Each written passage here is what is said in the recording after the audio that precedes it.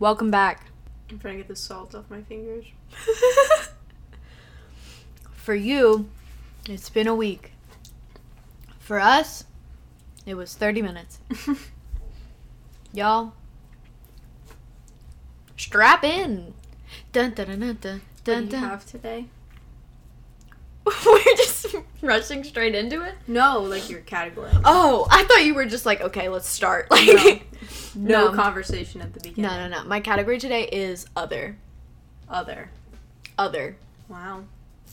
And yours is ghost, right? Yes.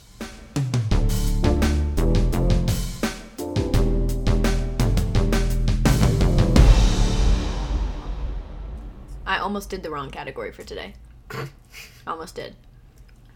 And then there was part of me that was going to try and pass off, like, That's a ghost. 1,000 other things as another. I was like, that's just a crime. Like, it was funny.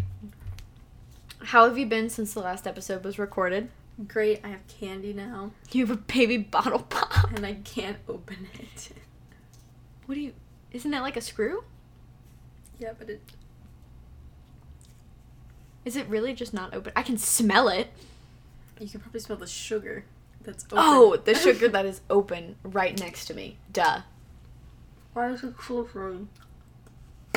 Oh, nice. Got it. I will now be silent. You will never hear the baby bottle pop again. Well, go ahead, get your dip and your shake in. Baby bottle pop, baby bottle pop, pop powder and Candy Crunch, all together at once. Anyway. We're gonna get copyright strike. It's a baby bottle pop. I haven't had one of these in a decade. I believe it. I don't remember the last time I had a baby bottle pop. So what are you... Okay, so since we've already talked about we've already recapped since we just recorded, what are your plans for, like, after you leave here this coming week? Let's get some convo in. I think I said it before we started recording, so I had to get an oil change today That sucks. in my car. I was supposed to do it months ago. Just haven't.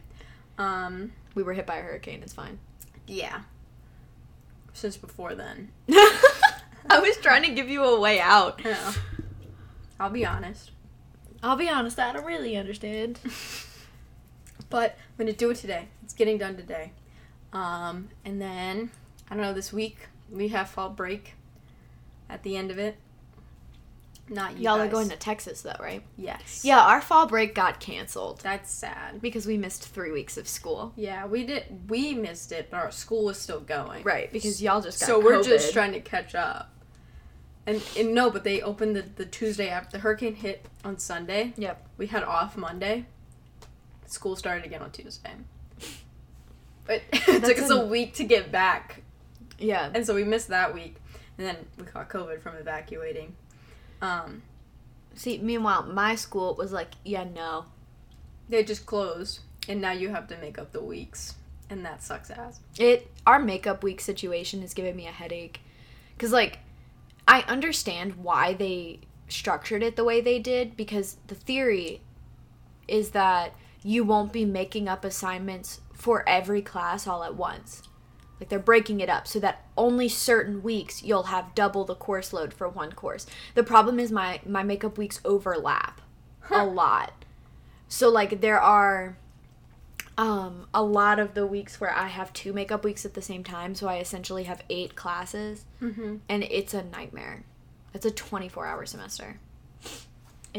That's rough. Yeah, I'm struggling. But They it's tried fine. to fix the problem, and it just still was a problem. No, yeah. Because it's still doubling up. Because it's still doubling up. But I guess it's okay because I don't have 12 classes at the same time. Yeah. Because it could be double for every.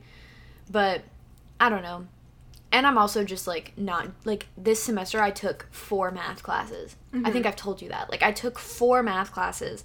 And 2 of them, like, I'm taking accounting, a higher level accounting class, and a higher level finance class. And both of those had a prerequisite course of, like, a basic accounting class.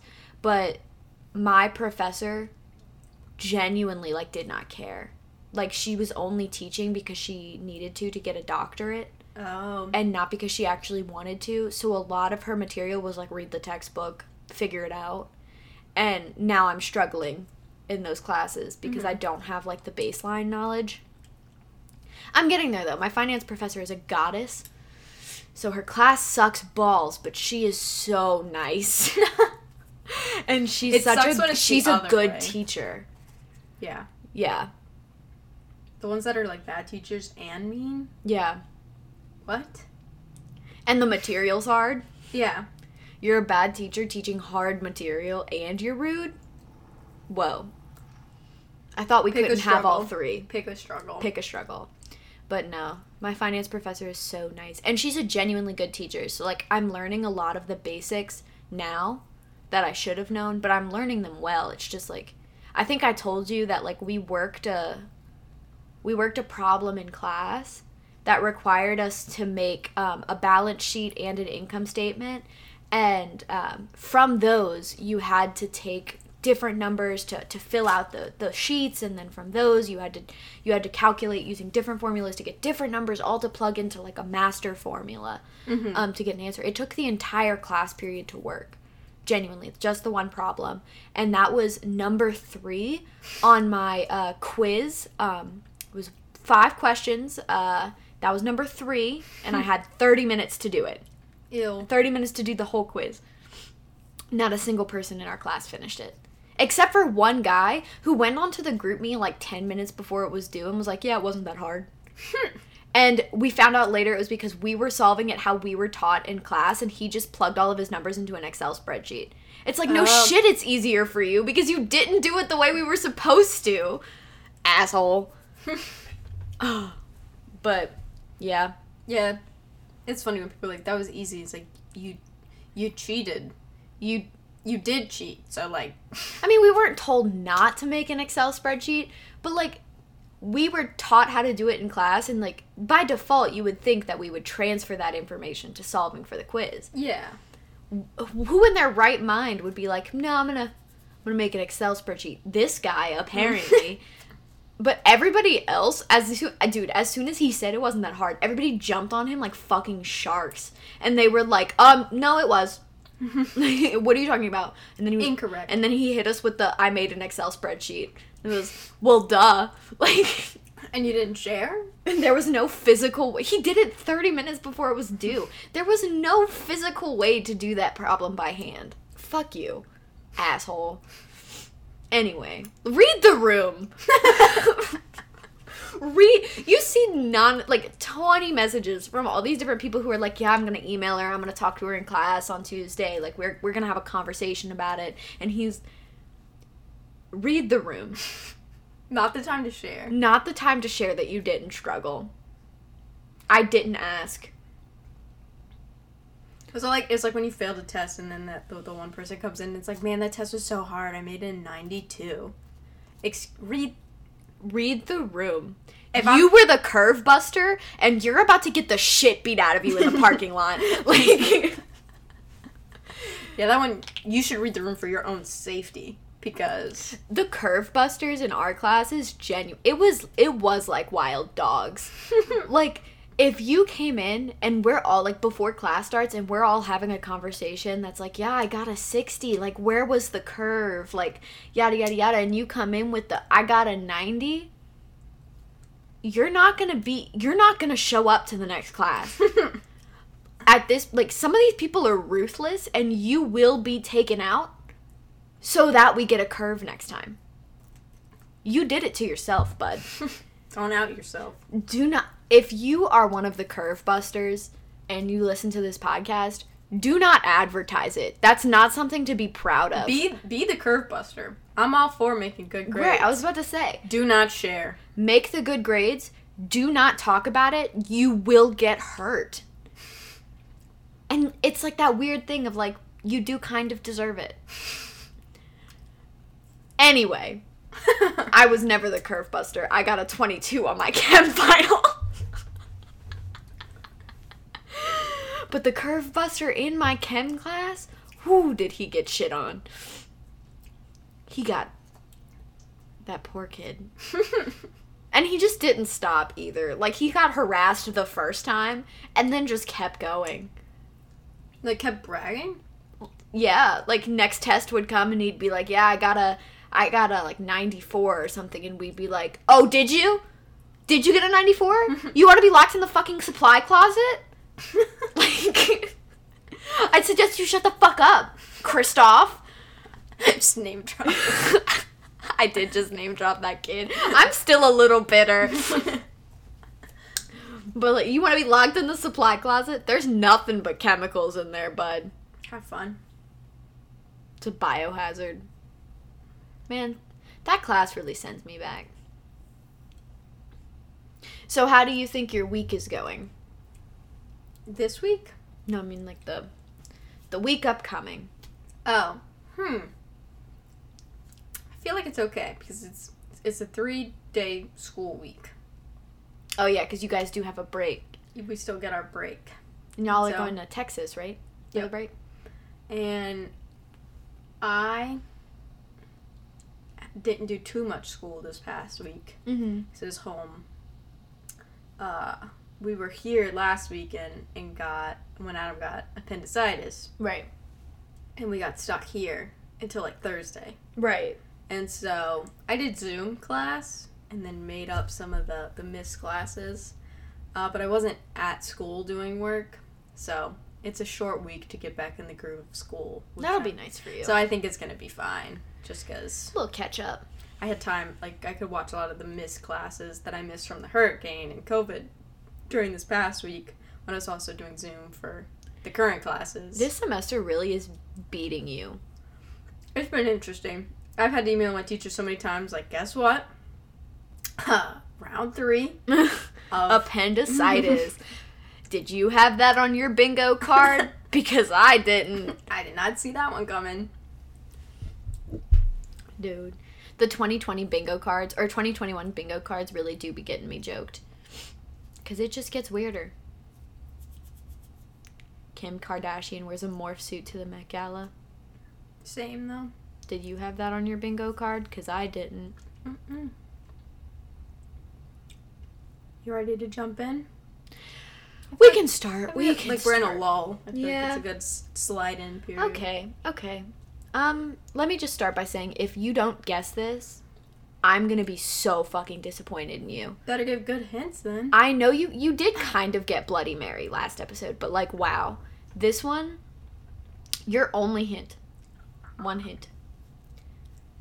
One of the most famous creepypastas of all time, second only to Slender Man.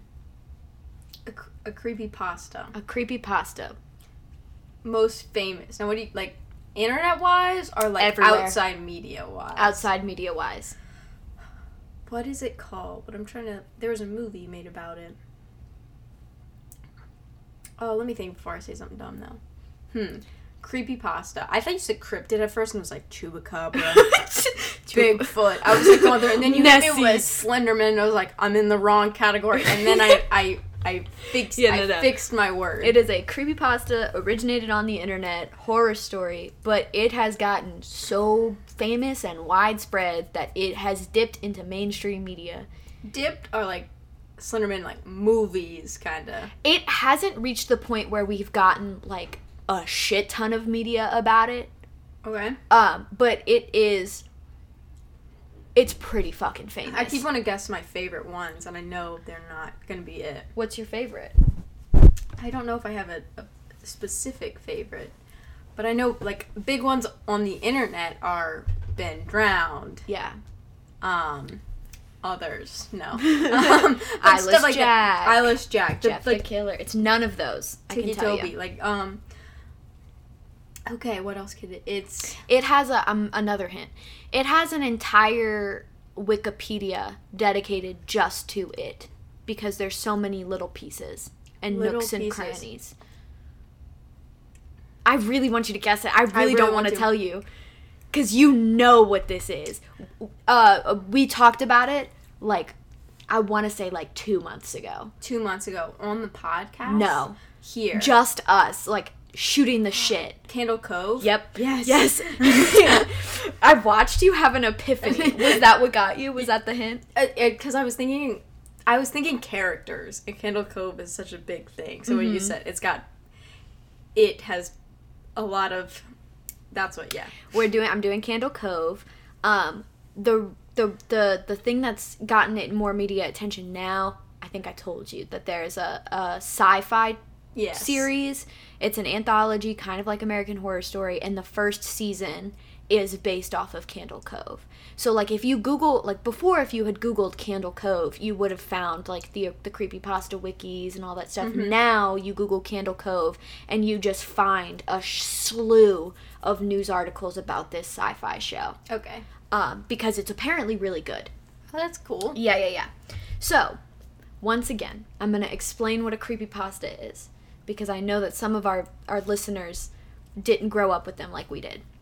A creepypasta is a horror story that is fiction that originates from the internet and has sort of a folkloric quality about it, where it's usually presented as fact or as like someone's personal stories, but they are fiction.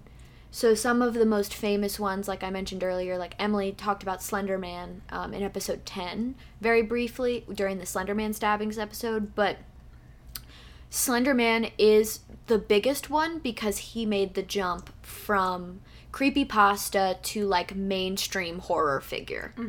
Like right up there with Pennywise and Freddy Krueger. The games got really big. The games was the bridge between everything. Right.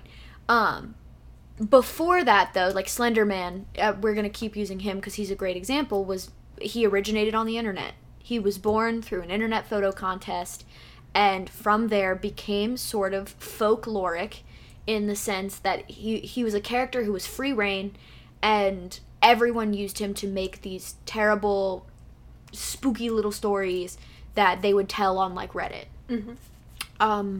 Creepypasta is a category. Within creepypasta, there are, like, no sleeps and SCPs. There are different categories of creepypasta. But to be a creepypasta, you just originate from the internet. Okay? Candle Cove is a big one. A great one. A great one. Highly suggest you read it. I think I'm actually going to do a reading of it and insert it at the end of the episode. So, like, after the end music and stuff plays, I'm going to read out the actual creepypasta. Stick for that. It's worth it. Right. It's good. It's short. A lot of the readings of it are about 10 minutes long. Speaking of, for the first time in decades, I got to go back to the Mr. Creepypasta channel. Yes. And I listened to that reading of Candle Cove and was sent back in time, dude. I love Mr. Creepypasta. Oh my god. If you don't like reading stuff, listen to Mr. Creepypasta. His voice is so pleasing. Yes. It's great. All the videos are good. He's a fantastic reader. Yes. Does them all justice. I have no clue if he's, like, ever gotten in trouble. I don't either. I know Cryotic did, but... Rip in peace. Rip in peace, Cry. No. He did bad things. No, he did terrible, terrible things, and I will not support him anymore. No, I will not. And he did not care that he did bad things. Fuck you. Anyway, I listened to it, and, like, I swear to God, it was like I was in middle school again. Because this story so specifically travels with me, like, as I grow up. You know? It's one you just remember. It's one you just remember. I read so many, and I couldn't even tell you the title now. Yeah. I could read it again and be like, oh, yeah, I read this. But it's those that just, like, you don't forget them. That. But this creepypasta is also different in the sense that the author is not anonymous. We know who wrote it. It's a man named Chris Straub. He wrote it in 2009. And he is a web cartoonist and author. And he had, like, a website set up, because, I don't know if you knew this, but Candle Cove is part of a universe. Yeah. And it was his universe. It's called Icker Falls. And there's all of these different stories that take place in Icker Falls, and Candle Cove is one of them. So the story is fiction. Okay.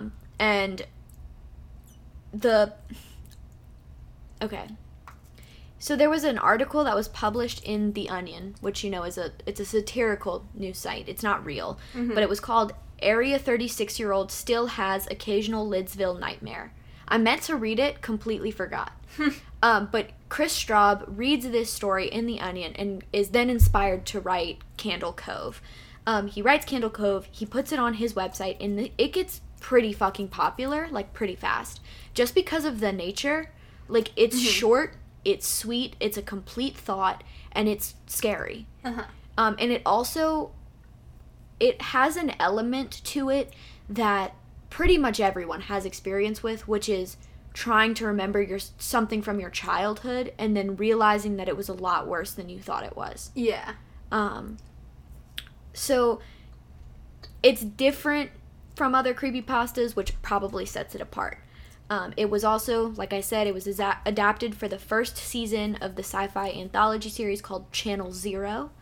And additionally, there was a spin-off YouTube series called Local 58, which centers around some of the other strange broadcasts from the channel that Candle Cove aired on. So, fans read this story on Ichor Falls and ripped it immediately. It was being posted on, like, subreddits, like Reddit and other forum sites, which it spread like wildfire, essentially. It gained a shit ton of popularity very fast, and Candle Cove, quote, is only rivaled by Slenderman himself. Because Candle Cove is right up there. It has inspired hundreds, if not thousands, of spin-offs, retellings, people who will write that they remember specific episodes, or, like, things like that, because it's such a broad... it's a category of story in and of itself, almost. Today, there's a full Wikipedia dedicated to characters, mythologies, and episodes largely made by fans. And Chris Straub says that the quote was very funny. I should have written it down, but he said that he didn't care that people were writing because it would just make him an asshole and people are just going to keep writing anyway. Yeah. Like, he would just be the asshole creator instead of the one encouraging it. Yeah. He only cares if people are monetizing it. So he fully encourages creative freedom when it comes to Candle Cove. And there's also an in-depth exploration of, it's a book called The Knickerbocker's Tale. It was published in 1767, and it's also alleged inspiration for the made-up show, if that makes sense. So, there's also, like, a ton of fan-made videos acting as, like, alleged footage of the show, and some of it's fucking scary. Yeah. So I'm gonna be posting some of them in our Google Drive, accessible through our Discord and our Instagram bio. The clips are fucking scary. Yes. Okay, they're just weird, and I watched a bunch of them and no. So, now that all the background is out of the way, for the rest of the episode, I'm gonna be talking about Candle Cove as if it is fact. Okay. I'm going to be referring to it as if it is real. If that is confusing to anybody, here's your disclaimer. It is all fiction, but it's just easier to present it this way without having to do the thousands of disclaimers in between. Yeah. It's all fiction. Everything I'm about to say is completely fiction. I'm presenting it as if it isn't. No part of it is real. Okay. Or so you think. Dun dun dun!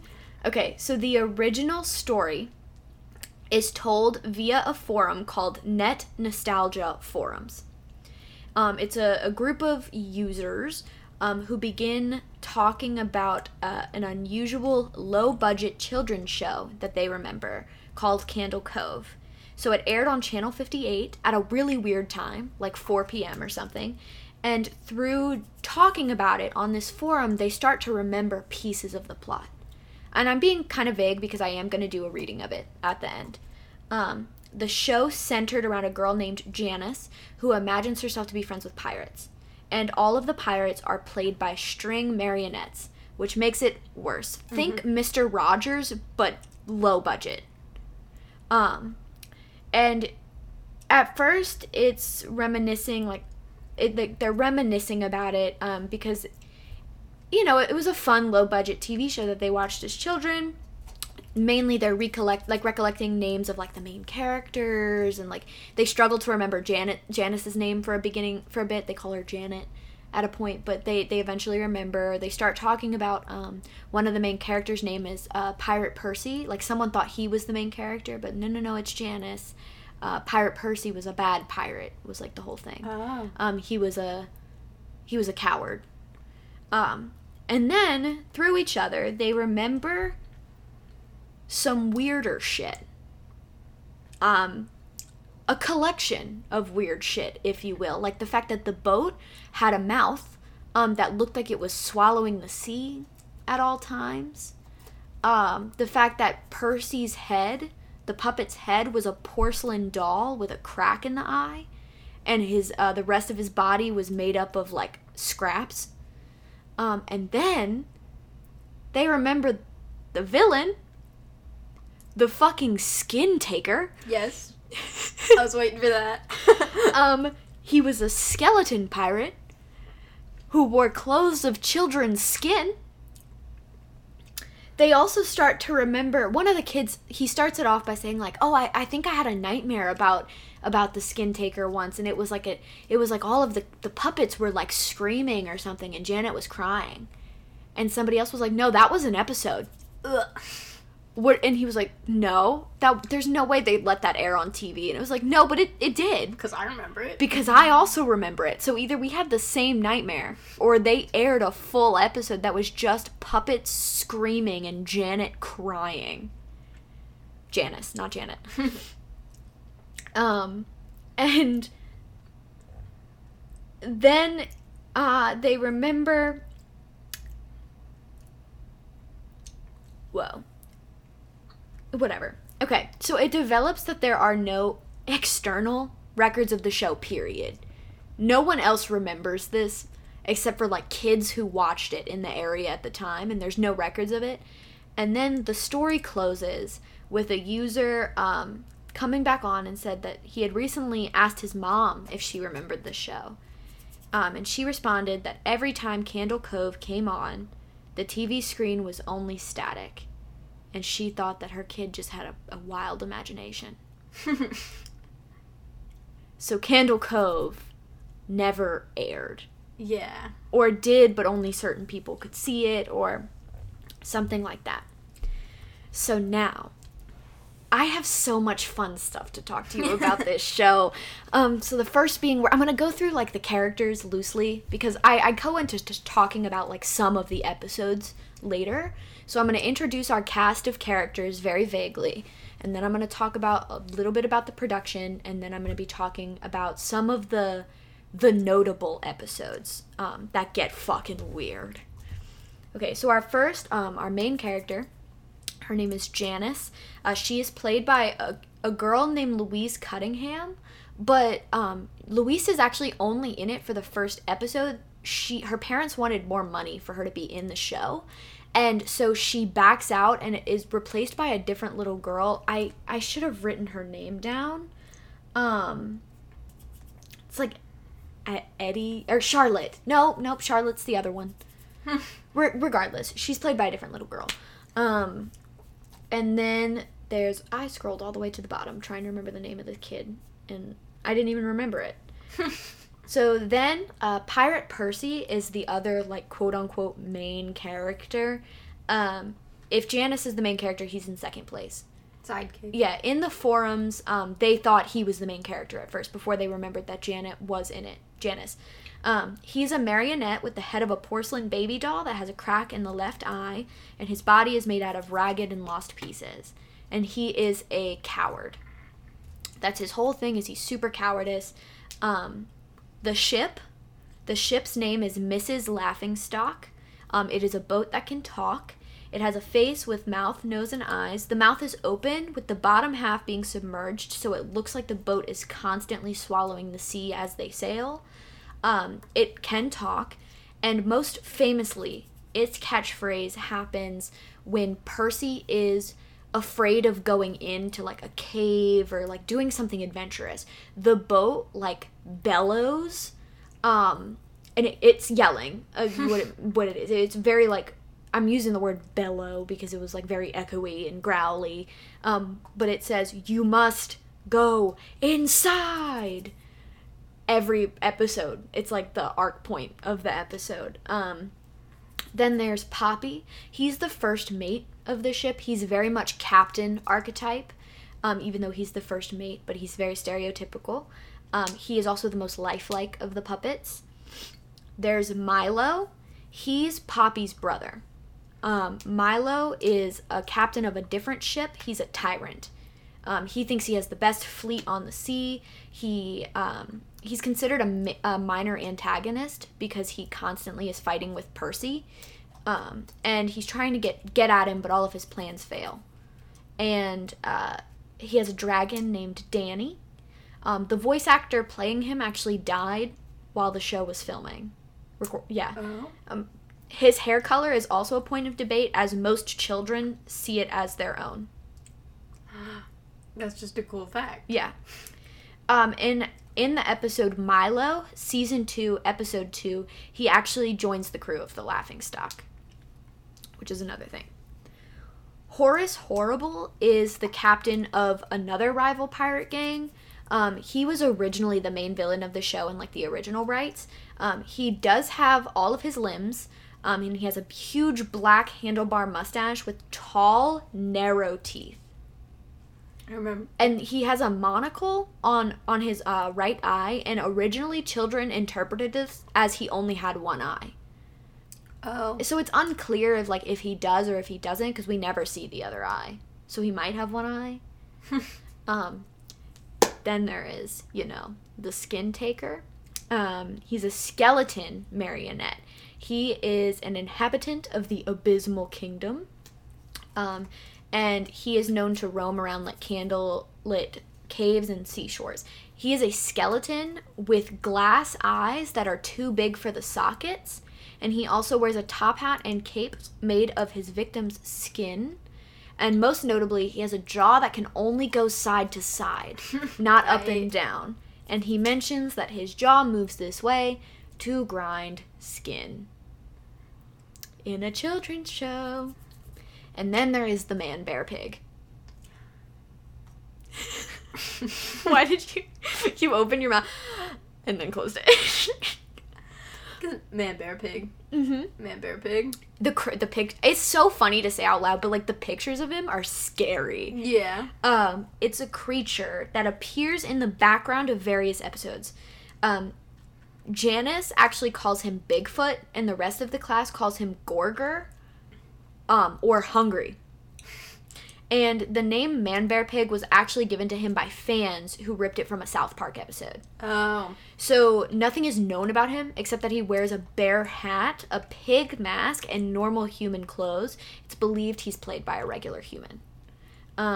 He only has one true appearance in the last episode and a brief cameo in the pilot, where you can see him like peeking around the set. And then his spottings though are milliseconds in between scenes, and it's believed there's some sort of subliminal message. The photo of him, the big photo of him that I'm gonna put in our Google Drive, available through our Discord and Instagram bio, you can see Horace Horrible's hook behind him, as well as Janice's dress from the first episode on a clothesline. Huh. Creepy. Okay. So now I'm also going to talk a little bit about the Candle Cove Curse, also known as the Curse of Candle Cove, CCC. Fans and former crew members kind of use this as like a catch-all for the fact that a lot of crew members who worked on the show had very terrible ends. And often they're closely linked to like key events in the show. I hate that. So here are a few. Alice Baxter played Sarah, who was Milo's lover. I talk about her later. Couldn't find work after the show at all. But this also could just be because like she had Candle Cove on her resume. Mm-hmm. Cora Alexander voices Mrs. Skin Taker and Lillian, and she died in a car accident after the cartoon version of the show was rejected. Elmer Grant voices Shot, a character who was burned to death and his house caught on fire. And he was burned to death. Gary McKimmon, he wrote the pilot episode and he disappeared the night after the pilot aired. Just disappeared. No one knows where this man is. Gone. Jeremy LeBerg is the associate producer. He fell and cracked his skull open 1 year after the show ended. And a bunch of the people who were with him said it looked like he was pushed. He was also, like, really superstitious. He believed the puppets were haunted. And I didn't write it down, but one of the people who was with him and is one of the people who says, oh, it looks like he was pushed, was paralyzed from the waist down through some sick accident after. Ugh. Mark Jensen, he is Milo's voice actor. I mentioned it earlier. He died midway recording the episode The Death of Milo. And specifically, he died, get this, halfway through recording the death screams. Of what? Milo. No, died of what? No fucking clue. No clue. I assume it'd have to be like a heart attack or something. Yeah, if he's in the studio recording. But it said cause of death unknown. Huh. A lot of the crew members also testified to, like, seeing the puppets move and shit. Like, on their own. And there was a quote that was, like, often the puppets would do the opposite of what you wanted them to. Anyway. So, this one's the big one, though. Michael Colin, he played the Skin Taker. And later he said it was the dumbest decision he ever made in his life. Because the Skin Taker, like, followed him, essentially. He considered quitting a lot throughout, and when he screamed during the last episode, his throat began to bleed, and he nearly choked on his own blood. His voice never recovered. And then his son, Trevor, was murdered a few years after the show finished. His wife left him soon after. And just 8 days, there's an interview happens, it's called The Candle Cove Experience, Tales of the Laughingstock. It was an interview with a bunch of the cast. 8 days after that, he committed suicide, and he shot himself in the head. He left a note, and a key point of the note is that he says that the Skin Taker came to him and told him that his son had a special place. And his son's face was on the upper right of the Skin Taker's hat. Oh. Yeah. He said that the nightmares, like, haunted him, like, for the rest of his life. Often it would be dreams, like, that he was skinned or something, but, like, this one was the big one because, like, the face was, like, screaming and crying. Like, it was a whole thing. Terrifying. There's another notable person, though. His name is Roger G. Bullard. He was a crew member who designed some of the sets. Notably, he designed Tartar Prison and the Glittering Islands. He quit because he said the actors were in a trance.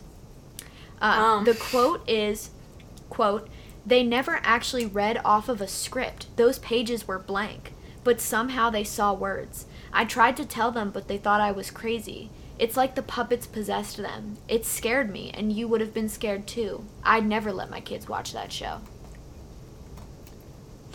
It's raining outside now, and I'm wondering if you can hear that, but it might add some ambiance. I feel like it's okay. Is any of this coming back to you yet? Yeah, no. Some of these, like, hit notes, I was like, I remember reading that and having to put I was reading on a Nook tablet. Having to, like, put it under the pillow and go to bed and be like, ah.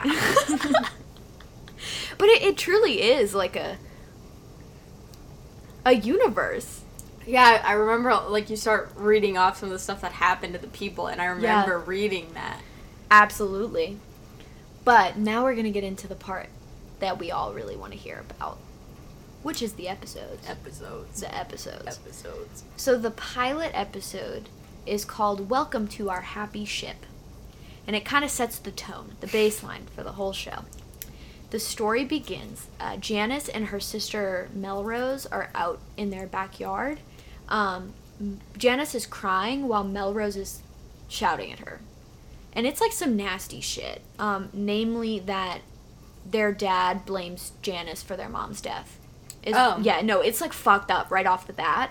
And Janice is just like covering her ears with her hands and like crying. And she begs Melrose to stop. Eventually she does. Melrose storms inside, calls Janice a baby, and tells her not to come inside because their dad never wants to see her again. And there are pictures from this episode. But Janice goes into a doghouse, presumably to find shelter. And she finds a shoelace. And when she goes to pick it up, the ground turns to water, and she's in the ocean. Just in the ocean. Fun. She almost drowns. She's like treading water. And then the ship, Mrs. Laughingstock, appears in front of her. And the ship tells her, don't be frightened. And she is pulled onto the boat by Pirate Percy, who immediately says, don't kill me! I've been good to you. Laying out the ground rules. You can be on the boat, one condition. No murder. And, Janice is confused. But Poppy shows up and tells... Percy is also crying. You saved her. He tells Janice not to worry. He tells Percy to stop fucking crying. And he says that he's happy to see her. He explains who he is, who the Laughingstock is, the greatest pirate ship in the world. Like, Poppy is the captain. Yeah. And suddenly, an opposing pirate ship, the Rubberfishes, appear on the horizon, led by Horace Horrible. And she's scared. Percy faints. Percy just collapses. And Janice is just, like, really scared of what's happening. And she says she wants to go home.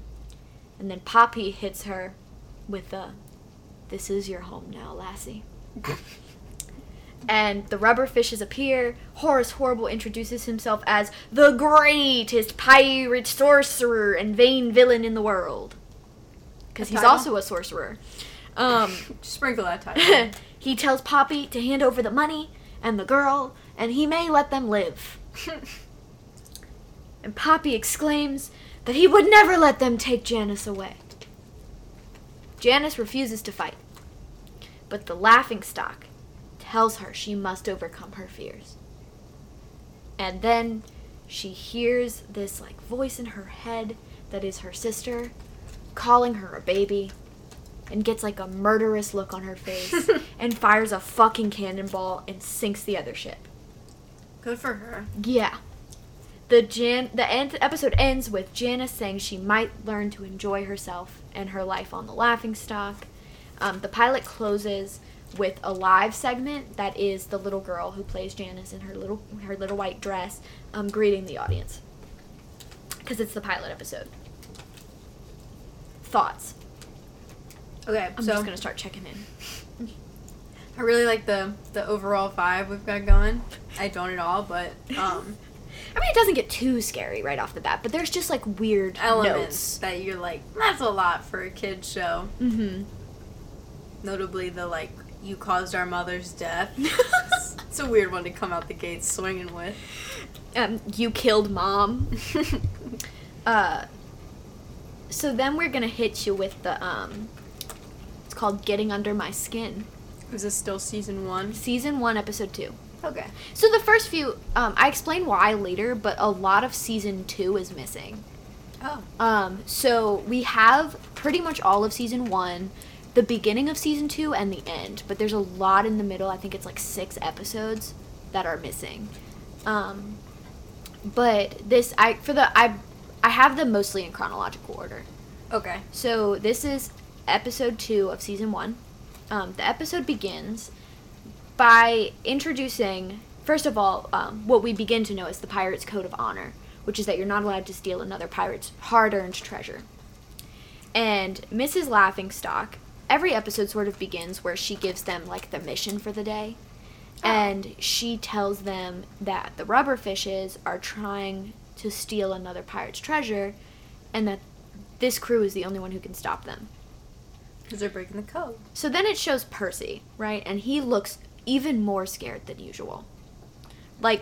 The puppet is, actually shaking, and I think crying.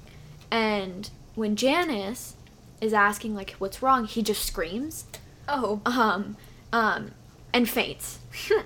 And then Poppy comes over and has to explain that there was a green flash on the horizon, signaling that someone was casting a very powerful summoning spell. And Percy is afraid that the Skin Taker might be back. Oh. Yeah. And then Percy takes this time to say, he's been here before and he'll be back again. Oh, this is Horace's doing. I swear on me mother's own grave, we must protect Janice. And Janice doesn't understand. She's like, why am I in danger? What the fuck? 'Cause you have skin. Because she has skin.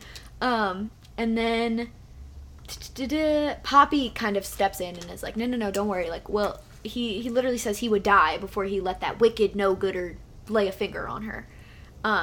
She's nervous, but she does go on the mission. I think I forgot to mention that they have a sea dog named Sea Dog.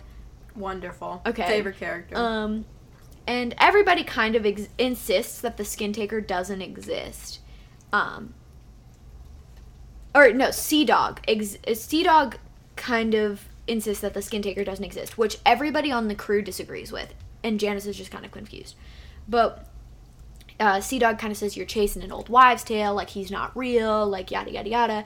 Eventually they reach through the course of the episode, they reach a cave and they can hear a creepy voice inside singing a cheery tune. The Skin Taker is notorious for singing. Also skinning. And I believe there are clips of like the songs on YouTube. That's so good. I didn't want to listen to them, so I didn't. We're gonna. No. Anyway. So it's followed by like a chilling laugh is the word that's used. And Percy says he wouldn't go in there for all the world. And this is when Miss Laughingstock chimes in with the, you must go inside. And so he does. Janice follows. And then inside, they see the Skin Taker. And then Horace the Horrible is trying to run away with the treasure. Poppy tells them to stop, and and Horace hits them with the, you think you can defeat me with the master at me side? Fool! And then the Skin Taker faces them as Horace runs away. Oh. Ah, what a lovely young lass with lovely young skin. And then in the most famous moment of Candle Cove history, Janice, whoa. I just like blanked. Janice asks him why his mouth moves like that. And he hits you with the, to grind her skin! Janice screams, Poppy attacks them, like, it's a whole thing, but the Skin Taker eventually runs away. Like, so the fight is, like, gory, is the weird part. Like, it's a gruesome fight between the puppets and the Skin Taker, and it ends with him running away and carrying the other limbs from the puppets, and, like, limbs in general. Oh. Possibly to use on his cape, was in parentheses. So it's like, the camera, like, the episode ends with just Janice crying. Ugh. Because she's scared, and, I mean, he just said he wanted her fucking skin. And then it hits you with and ran away with limbs. That, and then it hits you with the to be continued. When? I don't fucking know. Like, but, then, so, okay. I also have some more episodes towards the bottom. I just wanted to cover, like, the first episode, the introduction of the Skin Taker, and then two of the most awful ones. Go for it. And then after that, like, after we talk a little bit more, I do have, like, 2 more episodes written out that we can talk about if you want. Sure. Oh. So first, I'm going to introduce the concept of a Sebtaw episode, right? So the Sebtaw episodes are the second half of season 2 that we don't have. The only people who could see these episodes were the children who watched them. And it's believed that there was some weird technology involved, so that only certain children could see it. And notably, like, it hurts them to try to remember the Sebtaw episodes. Sebtaw is also SEB-TAW, TAW. I don't know what it stands for. But anyway, one of these that we do have some information on is called A Drastic Team Up. It's a Sebtalk exclusive. In this episode, Milo gets so fed up with Percy after losing a race that he's willing to do anything he can to kill him. So he teams up with the Skin Taker. Oh. And to prove his loyalty, he kills 5 stranded pirates and skins them on screen so that the Skin Taker can use them for his coat. But the Skin Taker knew that these were old members of Milo's crew that Milo did not like or care about. So he asks Milo to kill Sarah. And he doesn't know if he can do it at first, but he decides that it's worth it to beat Percy. So he does. And the episode ends with, like, the Skin Taker, like, congratulating him on, like, their partnership and all this stuff. And Milo, just kind of saddened by what he did, just kind of, like, silently walks away. In, like, shame. There's a skinning scene. I don't like that. And then there's the episode. The death of Milo. This scene is one of the darker of the show, if not the darkest. It's the 7th episode of season 2. In this episode... Is it Sebtalk? No. No, okay. No. In this episode, the Skin Taker kills Milo. So he says he's outlived his usefulness and he can no longer help. So he kills him. And in the death scene, the Skin Taker grabs a sword and turns to the camera and yells, "Don't try this at home, kids!" And then he pushes the camera out of the way and it swings to show their shadows. And Milo gets decapitated. Ugh. And then it goes to black. Like, that's just the episode ending. And then there's an after credit scene where the Skin Taker is sewing new gloves, presumably made of Milo. And Gross and bad. Supposedly if you turn up the volume, you can hear Horace Horrible laughing.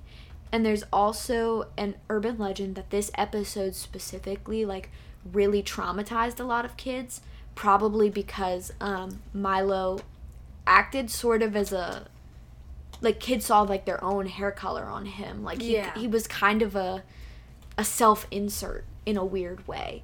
There was one case that I didn't write it down, but there was a kid who said that Milo looked like him so much and had to go to therapy, like, after this episode. And then there's the very famous screaming episode.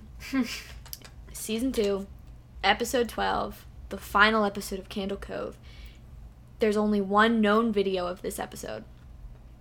And it's all of the main characters screaming while Janice cries. For the whole episode. Terrifying.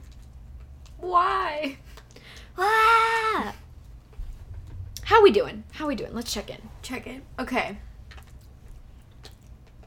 This is pretty intense. The fact that some parents were like, my kid has a wonderful imagination, as they sat at the dinner table, the kid's like, today on Candle Cove, you know, the static on the TV, they killed the character that I thought I was. Anyway, I'll watch next week. They also skinned him and made him into gloves. Yeah. Yeah. Nobody saw any problem with that? So, in 2014, there was a set of U-matic videotapes that were found in a barn in Connecticut. And they had some episodes from the first and second seasons on them. So they were damaged from years of poor storage and dirt. And the episodes in particular were Getting Under My Skin, The New Ship, The Treasure is Lost, The Ship on the Horizon, Milo, The Clip Show, and The Skin Taker's Day Off. Which I have listed at the very bottom because it's so funny. So most of the original tapes for Candle Cove went missing during the 70s, and a lot of people believe they were all destroyed because of whatever Sebtalk technology was being involved. And then so before this, there had been a discovery of one 16mm film print of the episode Percy Plays Piano. And this was likely to, like, sell to broadcasters. So that was what we had, and then in 2014, the tapes are discovered. And people have been looking for these since 2004. Like, as soon as the internet rose and people started talking about it and, like, remembering it, everyone was hunting for these fucking tapes. And then the episodes were restored, and they were released in March of 2017 on a box set called The Best of Candle Cove. But just the episodes that I listed. Mm-hmm. So not the death of Milo. Dang. Or some of the other gory ones. In 2016, a DVD copy of the first season was found in stock at a Big Lots in Cleveland. Why Big Lots? It was a lot different, though. Less gruesome, less gory, high production value, a completely different cast and crew. It was first assumed to be some sort of bootleg, but there was this journalist who got, like, really latched onto it, and tracked down the girl in the DVD who played Janice. Her name was Charlotte Jenkins, and she says that that's not a bootleg. Like, we recorded that. She said that they recorded all the way up to, like, episode 8. And, like, there had been some weird stuff happening, like things falling over and yada, yada, yada, but nothing too crazy. But about halfway through, stuff got weird. Fair. A director was found decapitated in his house. That's not just weird. Wait. And then all of the tapes, scripts, and puppets had disappeared. Someone stole them to make I don't know. The other show. So this other person, Line Huntington, was hired. So, like, the director was killed, not the producer. The producer's name was Tom, and he hired a new director to, like, reshoot the pilot, to try and get, you know, some of his money back. And the new pilot was called Welcome to Our Happy Ship. The producer wasn't happy. He was ready to cancel the series until Emerson Grimes showed up and offered a shit ton of money in exchange for complete creative control. And that's how we got the version we know today. Also, this would explain why episode 1, like the pilot, is not as weird, because it was written by Line, not Grimes. It's still kind of weird, you know, the dad blames you for mom's death. It's a lot. Really was. I mean, maybe they were trying to tackle some hard topics for children, but in the first, like, few minutes of episode 1 of a pirate show, come out the door swinging. But a few of the notable differences. Miss Laughingstock is called the Laughing Wind. Pirate Percy is called Percival, and he's a brave and noble captain. Poppy is named Peppy and is a cowardly first mate. Horace Horrible is always the show's main villain. Janice is Janet, and the Skin Taker shows up twice and is named Captain Ribs. And also doesn't skin children. Important detail. Does his jaw still go side to side? Okay. It said he was just like a comical skeleton, so I would assume not. Or if it did, it wasn't to grind skin. It was just fun. Yeah. So there's also a few episodes that were unused, like unreleased episodes. A lot of them we only know, like, bits and pieces about, but I thought I'd call some in. One is called Enter the Mother's Mouth. It's one we know somewhat about. It centers right after Milo enters the service of the Skin Taker. Okay. And he's told to enter a cave called the Mother's Mouth as a test of strength and a way of battling his inner demons. Fun. He argued that he didn't need further testing because he just killed his girlfriend. But good argument. He obeys. The exact specifications of what happens is unclear, except for one scene where Milo encounters a vision of Percy, Janet, and Poppy. Poppy is his name. Mm-hmm. Yeah. So Percy constantly, like, mocked Milo about, like, all the failed attempts to get back at him. And Poppy and Janet just kind of are there.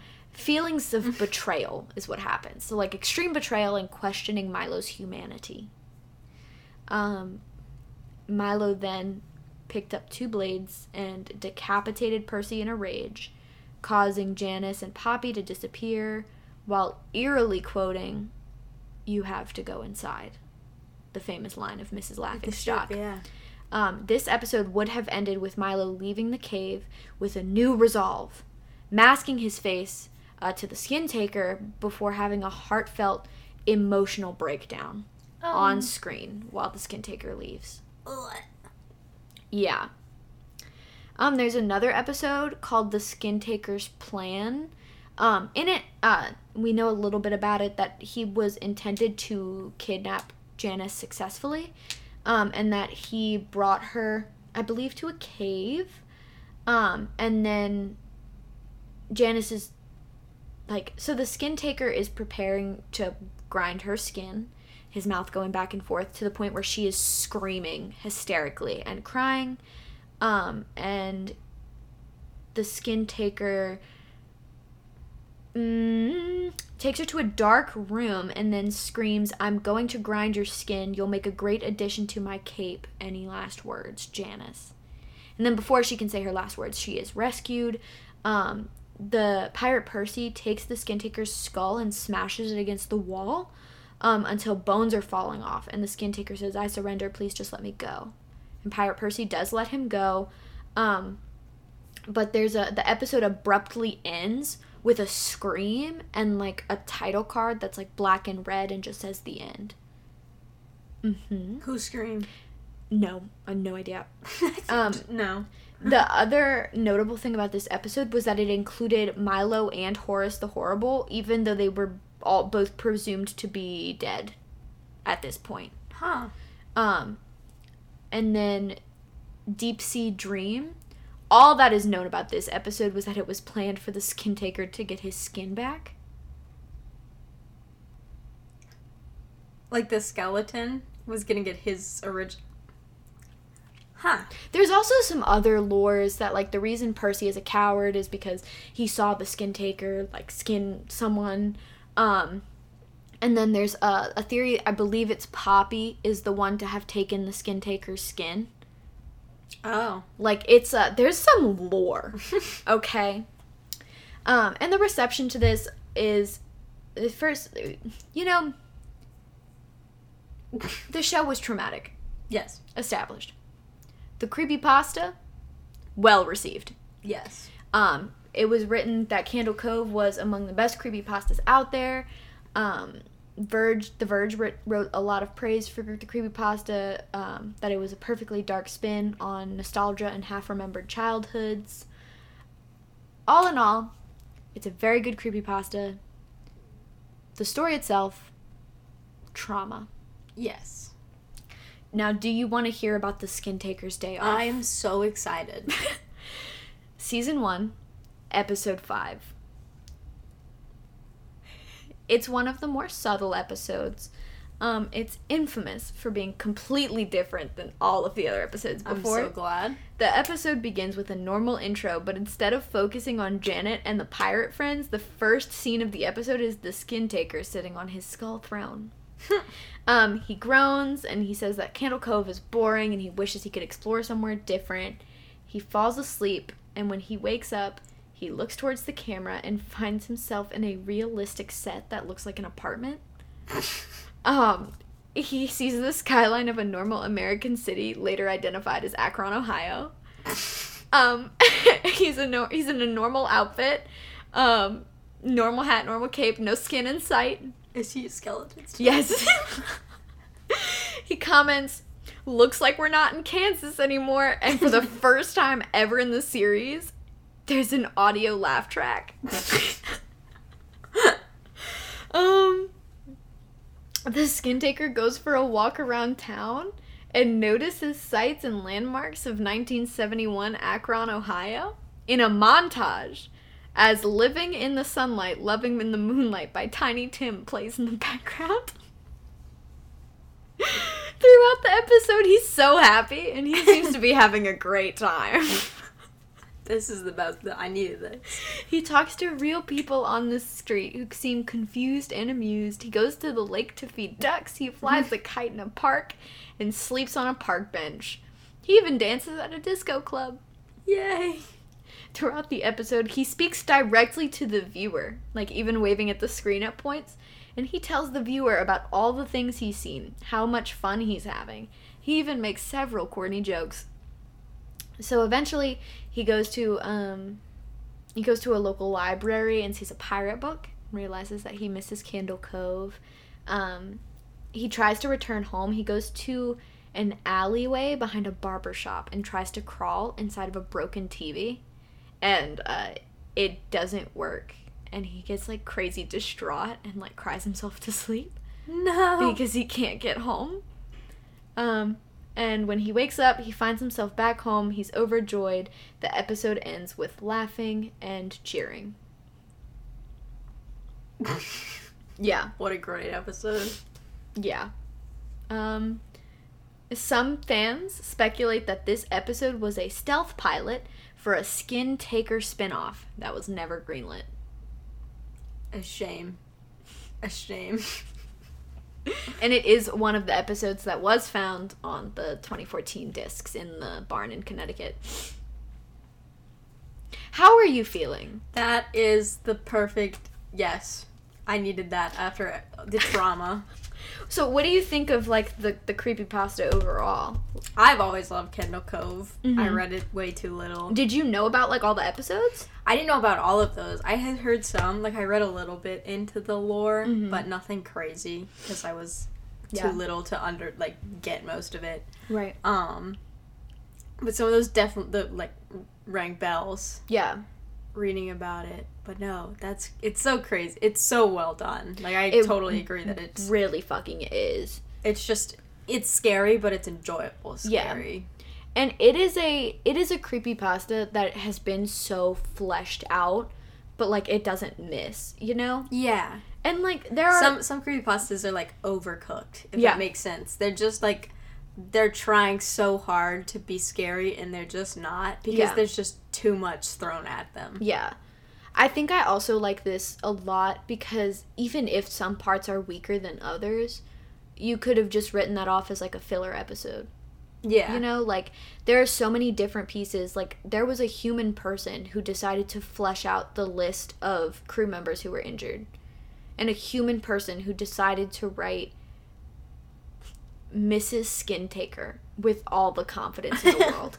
Like, there's so many people who contributed to this creepypasta, and the fact that the writer is okay with it, like, it makes it all super fucking interesting. It's just fun, yeah. And I don't know if it came across as very scary necessarily, but I'm also very desensitized to Candle Cove in general. Yeah. But, like, some of the shit in there is weird, and combined with, like, the images and the videos, all of which will be on our Google Drive, accessible through our Discord and Instagram bio. Some of the visuals that go along with it, like the fact that there is quote-unquote footage of the screaming episode. Yeah. Disgusting. Hate it. Gross and bad. Gross and bad, gross and bad. Like Milo getting decapitated after having to skin his girlfriend on TV. Along with 5 other people. Yeah, that wasn't good enough. So that he can get made into gloves. And it's also the combination of, like, think about it, if it was real, like a children's show where a character is having a heartfelt mental breakdown, I don't want to watch that. No. That's uncomfortable. Yeah. Like, the idea of having to watch a character who you followed and enjoyed kill someone and then have a mental breakdown? Mm-mm. No. Anyway. Is that where you're I'm done. It? How are you? I am good. I conveniently have a topic that kind of fits along. I just whack myself You just with whacked the yourself iPad. in the head. Well, do you want to take an intermission? Oh, yeah, we do Okay. that. And intermission.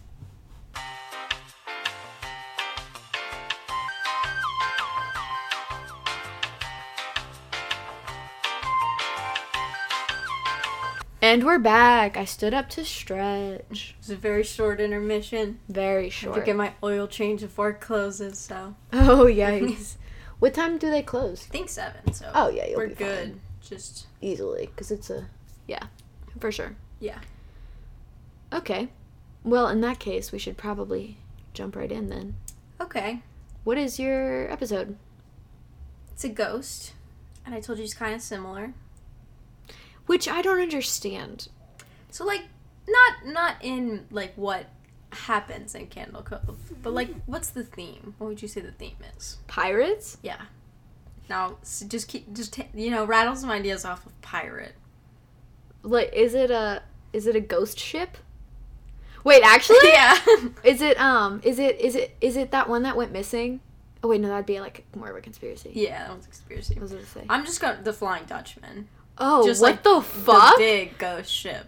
Why did we do that this episode? How did we do that? We really said Candle Cove and the Flying Dutchman? This one, it wasn't as spooky as I was expecting, but the history's just enjoyable, and I was gonna do it in an early episode, so it's really weird that I, like, had this urge to wait, Yeah. and then we both did pirates on the same episode. I don't like that the thought process happened. I don't like that this is... Because I was gonna do this one a while ago, and then I think I wound up doing... I don't even remember what it was for, but I, like, scrapped it, because it wasn't as spooky as I wanted, but then I came back to it, because it was like, no, it's just a fun, like, story. Yeah. Plus, that's a title, The Flying Dutchman. Yeah. It's so weird. You can't find, like... It's not like you can go on Reddit and find a user's story if they saw the Flying Dutchman. Right. It's all from sailors from the 1800s. Which is fun. It's fun, but it's, like, it's so messy. Disclaimer now, every other sentence is me being like, well, in other stories. Hey, and pop then off. in other stories. Isn't that so many ghost stories, though? And that was me with Bloody Mary. Like, yeah, in it some just versions. happens. Also, just gonna drop it now. The Flying Dutchman is usually referring to the ship, but some people use it to refer to the captain and the ship. I thought the captain was Davy Jones. In Okay, no, We'll get there. But it is right. Like, that's not right. That's not wrong, right? in some Okay. versions, he is the captain. Specifically Pirates of the Caribbean. Yeah. Okay, that's what I'm thinking of. How did they do that, man? CGI. Oh my god, the tentacles. Okay, so those of you, if you somehow don't know what we're talking about, it's a ghost ship. When you post pictures onto the Google Drive, you should post the Flying Dutchman from SpongeBob. Yeah, the one from SpongeBob, the one from Pirates of the Caribbean, and the one from Scooby-Doo. Oh my! Like, none of the real ones. Absolutely, I'm so excited. Okay, tell me more. Tell me more. Okay, it's a myth. How unfortunate. I think that's incorrect information, but we'll go with it. No, myth. it's real. It's real. It started with the Dutch East India Company. Okay. During the 17th century. Weren't they the spice people? Yeah. Okay. Trading. It's a big it's the golden age of maritime trade. Okay, cool. Pretty much. It's a lot of the new trading routes are being discovered. Everybody's on a boat. All the trading's on a boat. As it should be. Really. We get ghost stories like this. Also, just the sentence of the golden age of maritime trade feels fake. I want to live there. Can I go to there? Yes. Sea creatures. Also, just the word maritime. Why? I worked at a maritime museum. I know. So, I like that word. Why is that the word? Maritime? What does that mean? Why isn't it water? I don't know. Like, okay, whatever. They were fancy. Maritime. I'll Google it. Okay, so it is believed that the first written mention of the ship, before it was written down, of course, it's a tall tale from sailors. It's being told over and over again. But like one of the first like written proof of this was a story being told at this time comes from a guy named John MacDonald in 1790. 1776. New York City. He wrote that the ship could not reach the harbor in bad weather because there was no way to bring it in. No one to, like, Mm-hmm. help guide it in, pretty much. Okay. And then it just, like, so it couldn't maneuver in. Okay. It's, what had happened is that the ship had sunk in bad weather. And now, in bad weather, you can see it trying to get to shore, but just can't. Oh. And we go into that, because that is broad, Yeah. extrapolated on. They get a little bit more specific as to why. Okay, cool. 5 years after that, George Barrington wrote that superstitious sailors believed that seeing the ship meant doom. So this is when it's at this time, it's becoming a bad omen. Right. Well, I mean, it would make sense because it crashed or sunk or whatever. Yeah, in this one, though, that the sailors watched the ship sink after a battle and saw the same ship appear from a dark cloud the next night. Oh. Saying that they were coming back for revenge. Oh. Almost. So it was like a... Like they sunk the ship and then they were seeing it return. Yes. Nice. And Ghost Boat Gets Revenge 2K21. That's the title of this episode. Ghost Boat Gets His Revenge. You really do. In 1803, John Leyden, I think is how you say it, wrote that the ship was seen ushering in terrible storms and hurricanes off the coast of Africa. Because, you know, like, most of the hurricanes that come to us in Louisiana are born off the coast of Africa and move this way. And sailors would see these storms form in a ghost ship in front of them. Oh, like them this guiding way. it. Yeah. Oh, that's cool. It's like towing a mobile home. But it's a hurricane. He also said the crew had committed some sort of terrible crime. And that they were cursed with some sickness. So in the story, it's not bad weather that killed them. It was a curse. Isn't that the Pirates of the Caribbean version? Kind of. They're like half like sea monster, aren't they? Yeah. I haven't seen Pirates of the Caribbean in a long time. Also. No, but like I just remember that Captain or whatever the fuck his name is, Orlando Bloom, his dad was like in the wall, remember? Yeah. Because he's like, they're like cursed to serve Davy Jones forever. Yeah. And Davy Jones is cursed that he can only go on land every 7 years. Yeah. And that the series ends with, spoiler alert, with what's his name becoming, like, bearing the Davy Jones curse. And he spends his night on land with Elizabeth Swann and then comes back 7 years later to see his son. Yes. For the first time. It's the 7-year curse. That comes from an opera, I believe. Really? I thought that came from Pirates. Wait, what opera? It was, I don't remember the name of it, because it was like, it was one sentence in the article, most of the articles I read. But you can pull it up, and it's that story. It's that version of the story. I did read another article on it. I just remembered it. I didn't write it down for some reason. But it's the story of that we talk about it later, but the captain is cursed to make the same trip over and over again. Oh. And he can't get into the harbor because he said that he was going to sail through the storm and get to the harbor if it took him until Judgment Day. Oh, no. And it's taking so now it's going to take until Judgment Day. Yeah, and so, but a roundabout to this is he can break the curse if he can find true love. Like in Pirates, and he can go on land every 7 years. They can dock every 7 years, and he has a little bit of time to try to find true love. That's cute. And that's what the opera's about. I do not remember the title now. And I don't know why I didn't write it down. But I dig that. I like that. Not the curse part. Sucks for him, but shouldn't have been arrogant. Anyway, continue. Some believe that this crime was murder.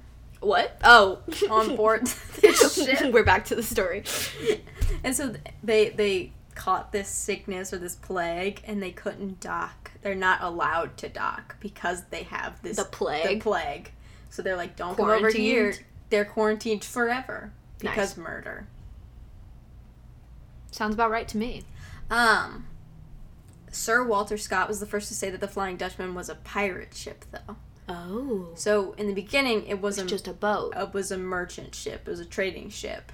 And then, this is where a lot of stories split off. It either is a merchant ship or it's a pirate ship of pirates who have done terrible things, cursed to sail the seas forever. I love that. I love pirate lore.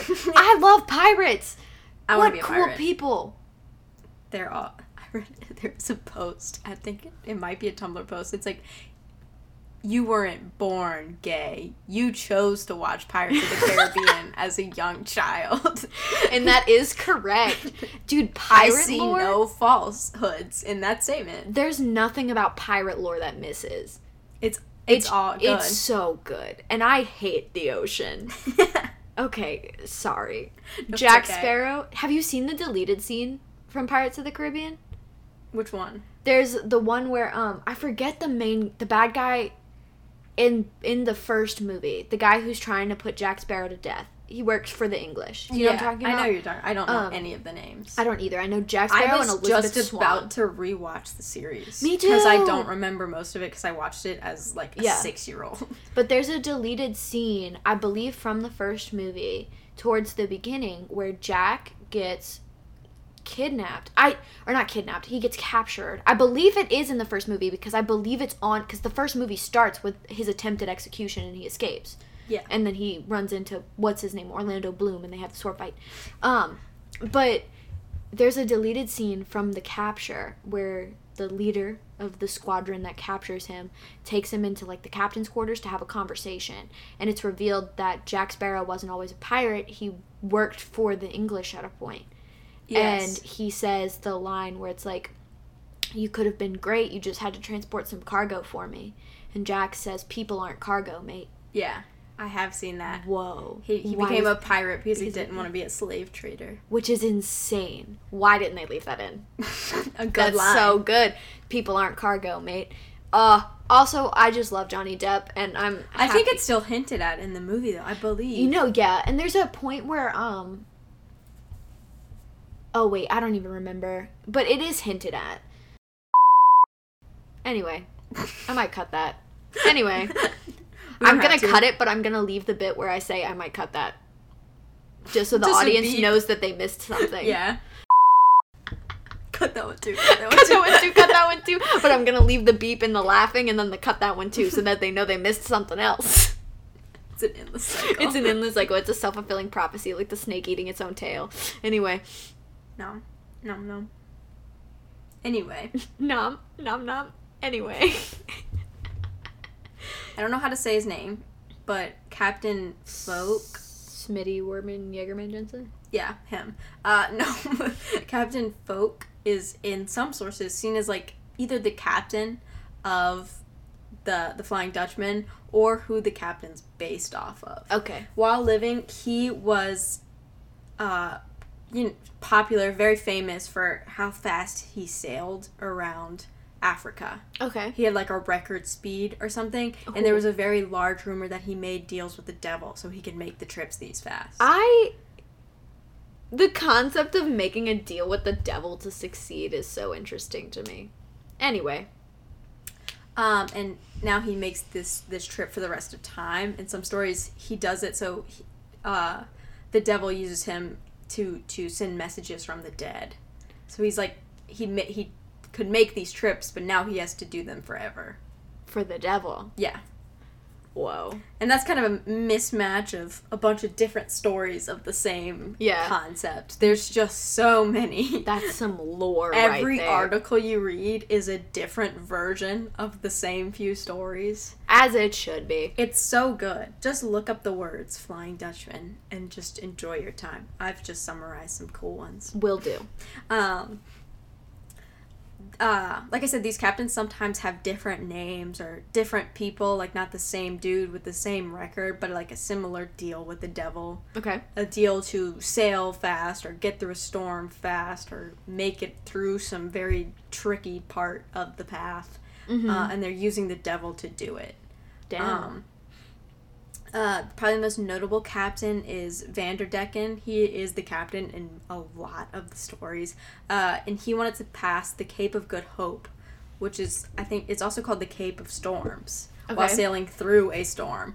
And the storms in this area are known to be awful. Detrimental? Yeah. Very terrible storms. It's also a very rocky peninsula. Okay. A very hard landscape to navigate, even without a storm going on. Okay. And this is the guy who was,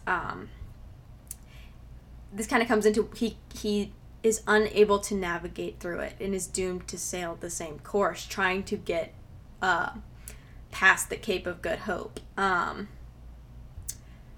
So this kind of comes into where the ship trying to get into harbor comes from. Okay. Like it's a similar story where you're doomed to do the same thing over and over again.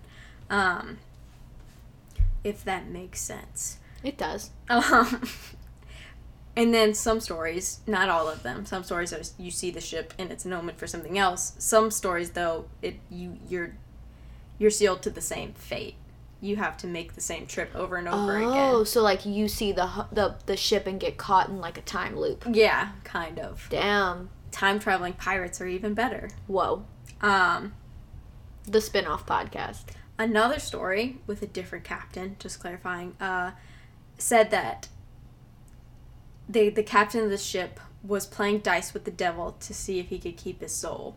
And that's in Pirates of the Caribbean, isn't it? You have to play dice. Yes. Why dice? Why not cards? I mean, I guess cards can get wet. I feel like that's why. I feel like dice are easier to keep track of. That's so interesting. But yeah, so... was it the cup game? What is that? Because I know it's not Yahtzee. No, they played Yahtzee. It came with those little cards and the little Yahtzee pencil. But aren't you supposed to, like, shake it up and, like, I know what you're talking about. Yeah. I don't know the name of the game. All I know is that you can call Snake Eyes. And it's 2 ones. Yes. That's all I know. And then along the same lines, one story said that the concept is life and death are playing dice on the ship to decide the fate of any sailor who sees the ship. So if you see the Flying Dutchman, life and death play dice to see if you live or die. That's so metal. Baller. That's so cool. Oh my god. Whoever came up with that one, or if it's the true one, it's the fact that it's life and death as like eternal beings. Yeah. Play dice on a ghost ship. On a ghost ship. And if you see the ghost ship, they battle over your life. Not an actual battle though. Dice. Yahtzee, mototherfucker. They're playing Yahtzee for your life. I might change the title of this episode. And you can't even watch. You can't even watch. You don't even know that what you saw was what you saw. Yeah. You just either keep on living and be like, guess life won, or you just keel over. So. Or you make the same round for eternity. You know what? We bring all stories into it, yeah. Motherfucker. They just, nobody ever wins. So now you're stuck in a time loop as it's a tie. Yeah, they just keep get playing. The time loop. That's so cool. We're making our own story. I know, it's our own lore. So, obviously, misread all over. It was just, because it's on merchant ships and it's sailors, it travels from port to port and changes with every sailor who tells it. Right. The written stuff gets changed. Everybody's writing their own sightings. So, as we've covered, there's about 1 billion different versions of the story. Nice. And that just happens when it's spread with trade. Yeah. And it was also, it's just weird that, like, some stuff rang true through all of them. It's a eerie green ghost ship. It's usually involved with storms, and it's always a bad omen. Okay. Like, one of the worst omens you can see on the sea. But it second only to the Kraken. It was always stuff, it could be, like, weather or sickness or pirates were coming or your ship was going to crash, or it could be just, like, death in general. But it was always, if you saw that, nothing was going to go great. Not a single damn thing was about to go your way, buddy. Nothing good. Bet you're wondering how I got here. The Flying Dutchman did it. Where was I? I always, like, group text in a weird way. I found it, though. But like we said, it also was a sign of Judgment Day. If the ship was getting close to the harbor, it was always an uneasy time. Like, if you saw the ship in the harbor, you're like, is it going to make it this time? Oh, is it going to dock this time? Because it's When it going docks. until Judgment Day. Yes. So if it docks, that means it's Judgment Day. So it's also sometimes That's baller as fuck. So it's the omen for Judgment Day also. That is so Just cool. everything. That is so cool. So it already varied greatly, and then, like we said, movies got a hold of it. As they should have. Because this is cool. So it's in a billion more directions. So we've said it's in Pirates of the Caribbean, SpongeBob, Scooby-Doo, billion other movies. The Scooby-Doo version, doesn't it turn out they're aliens? Yeah. Also, the Bermuda Triangle is involved. Scooby-Doo hit every mark. Scooby-Doo said, bingo card. Ghost ships aren't real, but aliens projecting ghost ships using technology found in the Bermuda Triangle are. Whoa. So. The fact that you just did that. Oh my god. I love that movie so much, though. It's so good. And then in Pirates of the Caribbean, like we said, it's Davy Jones sailing around, and he's collecting the souls of people who die at sea. Yeah. He's like the Grim Reaper. Yeah.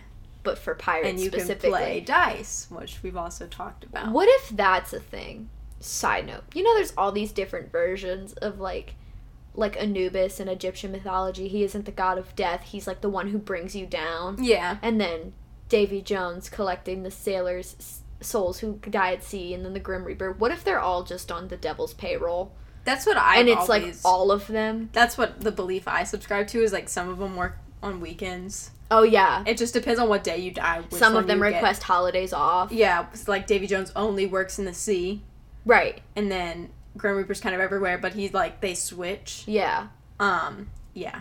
They're just all involved. We're all right. Sounds right. I think... They're just all on the same payroll. We shouldn't make each other angry and say only one of them's right. It's a lot more fun to believe they're just all right. Do they all earn PTO, or is it only a full-time employees thing? I mean, you're still a full-time employee even if you don't work every day of the week. I know, but... As long as it's 40 Do they earn hours. Salary, or do they make hourly, or is it, like, commission-based? Or did they get the souls they take? Is it DoorDash? Do you just sign on when you want to work? Is it based off of how, like, do you get, is your benefits based off of how many souls you can collect in a day? Is it commission-based? That would be, like... Your salary? Do they have health insurance? They have to. They don't die. Okay, true. What about dental, though? You know, a lot of them are skeletons. True. So. Anubis is a dog. Jackal. Mm-hmm. But, like, do dogs need dental? Because, like, you can just give them those bones from the pet store that they chew, and their teeth are clean now. Anubis chews dog toys. Yo. That was the tangent I didn't know I wanted.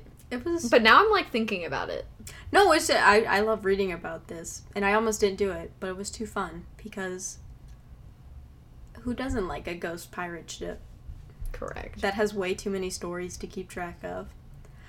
Anyway, like I said earlier, there's about 1 billion claimed sightings of the ship, like, off in the horizon. Awesome. But there's some cool ones we're going to talk about that have been documented a little bit more than all the sailors got off the boat and were like, we saw the Flying Dutchman. Anyway, time to sail away again.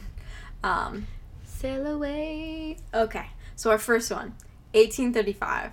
There was a British ship, and it was in some bad weather, and all of a sudden, out of the storm, like they didn't see it until it was pretty close, there was a huge ship, and it was headed straight for them, like gonna ram them. And right before it hits the ship, it disappears. Oh, shit. Crew is convinced it's the Flying Dutchman, and there's, like, a lot of, like, the crew all wrote about it, told everyone about it when they got to port, and story spread pretty fast, so there's a lot of, like, it's not, like, scientific reports on it, but you can find clippings from this voyage of people talking about we were about to be hit with a ghost ship. This one's fun. In 1881, Prince George of Wales, who will later be known as King George V. Not the fifth. Him and the rest of the crew saw the Dutchman at around 4 a.m. off the coast of Australia. I like that they noted the time. Later that same morning, I believe around 10 a.m., the sailor in the crow's nest of the main mast fell from the top and died. Oh, shit. He had been the first to see the ship, and he was the one that claimed it was the Flying Dutchman. Oh. And died hours later. And so they're all convinced now that that was the Flying Dutchman and it killed him. And if they had to get away or they would meet the same fate. Also, imagine having to be the next guy to go up the crow's nest. I wouldn't have. After some guy just fell out of it. Do they keep the bodies with them on board? They have to, right? To transport them home for, like, a proper burial? Unless you just throw them overboard. Or, like, yeah, a sailor's funeral. Yeah, I don't know. Noted. I did not find record if they kept the man. And if they kept the man. In 1939, a group of people in Cape Town saw a ship racing for the shore and then disappears into thin air. Oh? Which that reminded me of all the stories of them. They're trying to get into the harbor. Dock. Yeah. And then in World War II, we're jumping forward a little bit. A little. A Nazi submarine spotted what they believed to be the Dutchman. It was an unidentifiable old ship. Oh, shit. Way outdated ship. Uh-huh. And nothing bad happened to the submarine, but I'm just saying the Nazis definitely lost the war. And it is a bad omen. Are you blaming the loss of the Nazis in World War II on the fucking I'm not blaming Flying it. I'm saying Dutchman? they got a heads up that they were going to lose. It's an omen. You mean okay. Yeah. Okay, I can get with that. I'm not saying Davy Jones came in and killed the Nazis. I'm just saying he warned them. Be expecting me, motherfuckers. I'm here. I'll be back. You'll be flying this submarine for the rest of your motherfucking lives. So, there's a billion more different stories, all like slight variations. Some are like you're playing a different kind of game, or it's at a different harbor. I talked about the one at the Cape of Good Hope, but there's other harbors and other bays that have ships trying to get into them or trying to get out of them. There's some stories that say it was hurricanes on certain days that the ship was lost due to this storm. Oh, yeah. So, like, there's a billion other little details that change every story. But those are, like, the main kind of arcs of it that you'll find. So, like all good ghost stories, somebody's gonna try to explain it away. Bullshit. And I'm just saying... Why do skeptics have to kill the fucking fun? So, these explain some of the sightings. But not all of them. But not all of them. And that's why I believe in ghost ships. Okay. But the most probable explanation for a lot of them is what's called I don't know how to say it. It's Latin. Fata Morgana. Okay. It's a kind of mirage that happens in like vast expanses. So of course on water, but it could also happen in deserts. Yep. That was my next example. Because you said mirage. Yeah. Doesn't that happen in Aladdin? I haven't seen Aladdin in so long. Anyway. It's due to moisture in the atmosphere, and it bends light in a way that causes you to perceive objects that aren't really there. Oh. It's not making new objects, it's displacing images. So, for like a ship that's too far on the horizon for you to see with your naked eye, the light gets refracted in a way that makes you see a ship, an image, like a translucent image of the ship much closer that you can't see. That's weird. So you can't see the other ship. No. But the light's bending in a way that your brain has to perceive it as there's something there. Because the light's refracted in a bad way. Super weird. So this can cause it to be, like you can see it closer in the water. Mm-hmm. Or it can even cause it to be like hovering over the horizon. In some cases, so like that's why a flying ghost ship. And then sometimes it can even cause ships that are coming towards you, but you can't see them on the horizon. You'll see an upside down ship. And sometimes this phenomenon, you'll see the ship, and you'll see the upside down one on top of it? The reflected ship, yeah. And you can see it in both examples. You'll see a closer ship and the far away ship. That's whack. Yeah. You can look up, like, videos and pictures of, like, ships moving, and you can see how the mirage is moving with it. Mm-hmm. And there's like been experiments done by people on ships showing like which ship it was and explaining the light bending. It was a lot of science. I'm not good at science. It was a cool explanation. No, like, yeah. That totally could be a lot of the sightings of a ghost ship. I've never heard of, like, an upside-down version of the Flying Dutchman. But I've heard the flying one before. Mm-hmm. And then another one is called looming. It can make ships in the horizon look like they're above the water. So you, like, see the horizon end before it actually does and the ship in the distance. It's just because of the reflection of light on the water. It looks like the sky is like reflected, and your brain kind of categorizes as the horizon lower than it is. Okay, so it looks like it's so flying. there's this like weird band called something that this looming effect can happen where it'll look like a flying ship in the distance. Spooky. This one's not a double image though. This one is the ship. Your eyes are just playing tricks on you. Weird. Making it look like it's above the horizon when it's not. Why are our brains stupid? But that does not explain that British ship about to be rammed, because that was close. That was not far away on the horizon. No. And all the things where there's stories where sailors had ships pull up to them and disappear, or pull up to them and there was this sick crew on it, so like zombies. Also, how would it work if like the ship's in a storm? Where that's what I was about to say. If the sunlight is being blocked by like clouds and shit, why is it green? And that's another very good question. Why is it green? Why does it happen like in the same areas? Why can you see ships racing towards a harbor and then disappear? There was another sighting of a ship that it was racing towards rocks and they thought it was going to crash. They were trying to signal to it, and right before it hits the rocks, it disappears. How does that happen? That's ominous. What do you do? That's not some ship. It also like brings in the question, because you know it's the repeating. You know you know what I'm saying? You're repeating the same thing over and over again. Like a videotape. Like a videotape, but I mean, haven't we talked so much about how ghosts might just be fingerprints? Yeah. Like you're seeing a fingerprint of a whole boat instead of just an individual ghost. That would explain why I'd be forced to relive, like crashing into the rocks or trying to get into the harbor. Yeah.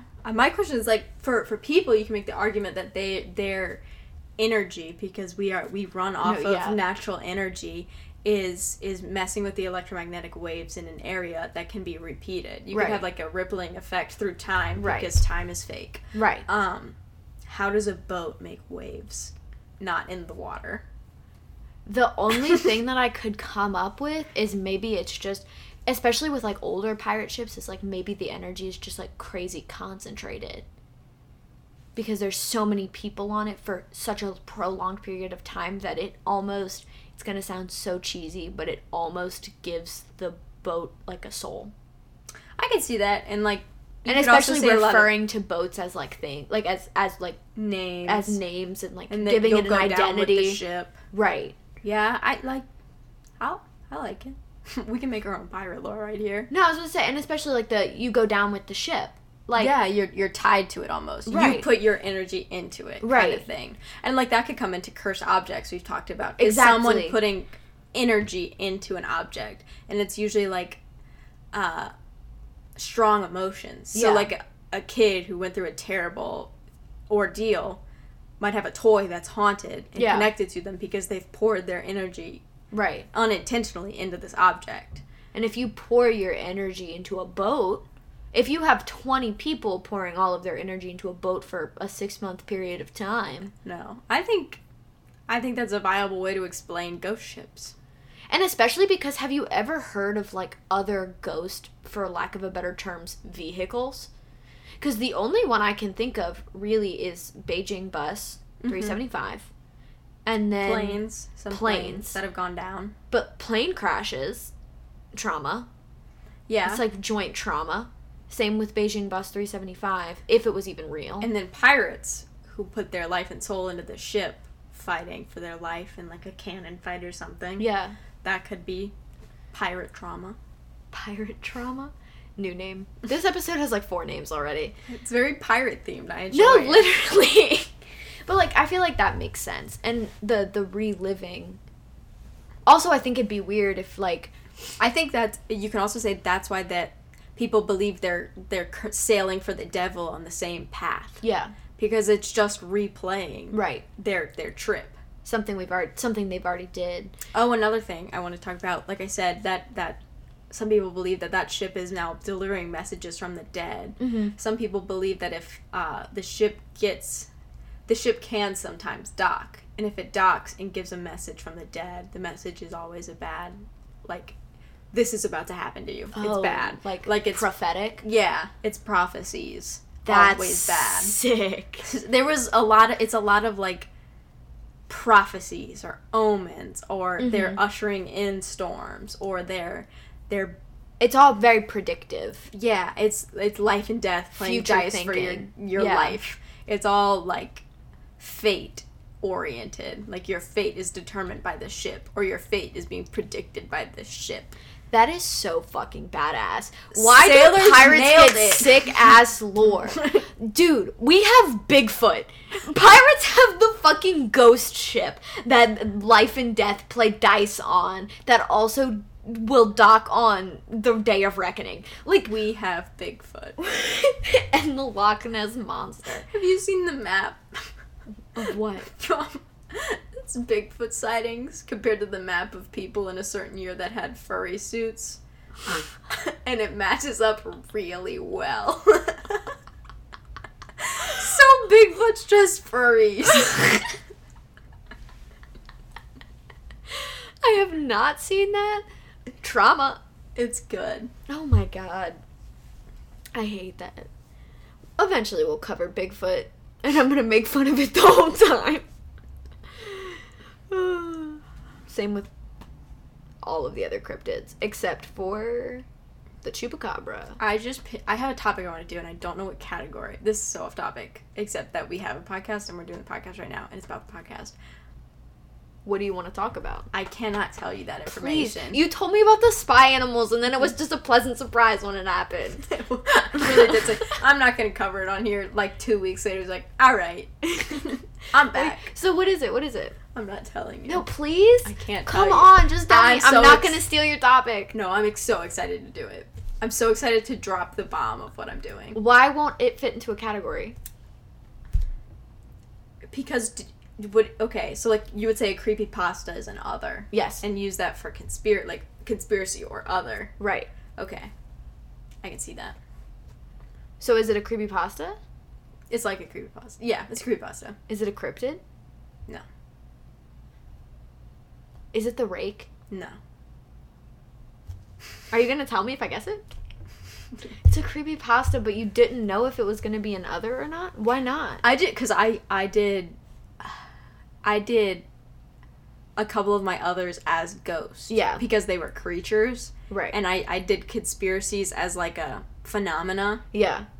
And I put creatures with supernatural ghost. I like grouped it weird in that my carries. head. But creepypasta I'm gonna do as an other. Also because other's my next one, so I can do it faster. Is it, oh, I just had a thought too, and it went away. Oh, it was is it werewolves? No. Vampires? No. It's a creature? It's a creepypasta. Tell me. I cannot tell you. Please? I'm gonna die. But then you have to tell me one. I have to tell you one that I'm doing? Yeah. Okay, hold on. Let me see what my next episode is. Oh, I don't know if I'm gonna do it next, because Okay, then I'll just pick a topic that's on my list. Because I could do it next, but I want to, like, pour a lot into this episode. Pop off. My topic for... I told you I was gonna do Beijing Bus 320 or 375. Why doesn't that count? Because you're not doing it now. Okay, I can tell you that for an episode coming up, I was gonna do and like talk about all of the... Wait, what is that? Oh wait, seriously? I only said that because I thought you knew what it was! I know. It's fucked up. And also a lot of people believe... Ugh. Okay, now tell me yours. Oh, I'm so excited. Oh wait, that's gonna be so good! Yeah. That's gonna be so good. I fucking love that shit. I never watched it though, so I'm excited. I'm gonna rewatch it all. Do it. And that's why I could do it for the next one, because it's not terribly long. I mean, we do have, I have a break to do it for. I was about to say, 2 weeks, 3 weeks. Might do it. I should have known. But it will be coming, because I obsessed over that stuff. That's gonna be a good episode. Especially if you, Yeah, break it down. That's gonna be fun. I'm excited for that one. I had to wrestle that out of you. Yeah, because I could have dropped that on you in a day. Imagine if you would have sat down and you think I was coming in here with some rinky-dink creepypasta. And I'm going to break down all of for you. I'm excited for that because I know that that's going to be a dissertation. I love that stuff. I could probably find bitch is going to come in with timestamps and be on this episode if you at pause 36 at the minutes. exact millisecond and zoom in 58 pixels, you'll see it. It's going to be some random stuff like that. I'm so excited. That's going to be fun. Also, we just very much got excited about something and the audience doesn't know what's happening, so they look forward to it. We could bleep it out. Oh! I'm leaving all that in. Yeah. I'm leaving all of that in. All of the excitement. But now every time I say, I'm going to do it again, so you have to beep right now. I have to put a beep, and I've said it 10 times already. That's going to be fun. Well, have fun guessing what those beeps are. No, literally. Y'all are gonna struggle. Oh my god. And especially coming, so soon. What can we do if someone guesses either of them? Oh, you want me to bleep out mine too? Oh, that's up to you. Then what did you mean either? I was saying, oh, yeah, I thought we were bleep out both, can. but if you don't want to, you don't have to. I might be harder because I do explain it. But I could just cut that chunk out. That. And just say, bloop, and you say, what's that? Yeah. And then I say, oh. But, if somebody guesses it, what should we do? I don't know if anyone will, but I don't think anyone's going to. What is something weird we could do? I was gonna say we could we could shout them out. I mean, yeah, that one's easy. This person guessed it. What Yeah. are you gonna suggest? I have no clue. We play Minecraft with them. Bet. Here's the deal. If any one person, not even one person, if a few people, send in your predictions in the Discord as to what you think that we just named. And if you get one of them right, we'll all get on a joint Minecraft server. Whoever gets one of them right. Because I don't think anybody will. Yeah. If you get both of them right, you'll get to play Minecraft with us, and we'll shout you out on the podcast. Oh, that's rough. We've shouted out people for far less. I know, but I wanted to raise the stakes. What do you want from me? No, I like the Minecraft one. Okay. If anyone can get it or get close, Minecraft. If anybody we can give a hint, too. And we can have upwards of 10 people play Minecraft all at once. So, 10 people. Okay, yeah. Okay, I'm gonna give a couple hints for mine, just to make it a more fun game. Oh, okay. We're doing a game now. Like I said, it's a creepypasta. This creepypasta specifically is not written. It's not a written story that you read. It's more interactive, one can say. And to be there for it was crazy. Okay. Because I can't say it. Yeah, don't give too much hints. Yeah, but yeah. So it was more than you just opened up a tab and read a story or read a no sleep. It was it was a production, pretty much. And but it also is a very big one. It's not like I'm gonna make you dig on Reddit for 3 hours to find it. It's a pretty big one. And I think you could probably get it with that. If you're big into creepypasta, you know what it is. You say that, but I don't think that would have been the first one that came to my mind. Really? Yeah. We'll talk after. Mine We'll compare notes. is an experience. That's all I'm going to say. That's the only hint? It was TikTok famous for a second. There you go. Watch a lot of TikToks. And it was something that dumb people did. There you go. And I'm going to do it as an other. Both of the ones we just named were others. So they're going to be equally, they're going to be harder to guess by default. Yeah. So if you can get one of them, even one of them, even if you can just guess Emily's or just guess mine, send your predictions. We'll create a new channel on the Discord.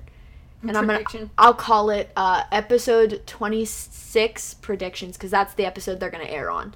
Okay. And if you can guess it, I will DM you privately, and I'll get your Minecraft username, and we'll play Minecraft. And Yes. maybe we'll make it into like a YouTube video or something. And it'll be super fun. That would be cool. I really hope people actually guess, because otherwise we're just going to sound dumb right now. Well, we can make them think they did. Oh, yeah, we can just pretend that it happened and just lie. I'm going to make a new Discord and start Get get the ball rolling. No, literally, we just rig up a bunch of bots. Like, I'm going to just make a bunch of bots real quick. But yeah, so yeah, if you can, do it. That'll be fun. Alrighty. And if not, we're going to be really fucking embarrassed. I don't know if anyone's going to get it. But we can just play Minecraft anyway. Oh yeah, we can just play Minecraft by default. If nobody guesses at all, This is a we'll boy. just film a Minecraft video with the people who guessed, and it's just us. That would be so funny. Alright, goodbye. Oh my god. After the ending music plays, the creepypasta is going to play. It'll Candle be Cove. like, yeah, I was about to say, it'll be like a beat or two behind, but I'm going to do a reading of Candle Cove, the creepypasta, so that you guys know what I was talking about. It's like 8 to 10 minutes long, so it's not that big, and I hope you enjoy it. Goodbye. Follow us on everything. Please. And Emily is going to update her Google Drive. Yes. When I get back to home. Yes. I'll So do it today. we'll keep our Google Drive updated. You can access every picture and every video that we talk about on the podcast through our Google Drive link, and you can access that Google Drive link through our Discord. It's on our Discord in its own channel, clearly labeled, and then there's also a link in our Instagram bio that'll bring you to it, and you can navigate as you see fit. It's all labeled by numbers and stuff, and if it's confusing, there's an Instagram story on how to navigate it. And you could just talk to us in Discord. Oh, that too. Ask questions. We will answer. We're in there now. We've been in there every day since for like a couple weeks now. Did you see that Noki commented pickle under our latest TikTok? I didn't. Oh my gosh. What was I even supposed to do? You were supposed to say hi to them, and I responded as the podcast, since whatever. So yeah, do that. And then also, we are Morbid and Mundane on TikTok and Instagram. We do not have a Twitter, and we do not have a Facebook, and we might never will. Who knows? I hate Twitter. But yeah, follow us on Discord. We've been in there a lot. We've been chit-chatting. We have some people. We have some friends. I sent a picture of my coffee cup the other day because it said Goblin Juice. We've been having a good time. Bye. Bye. Okay.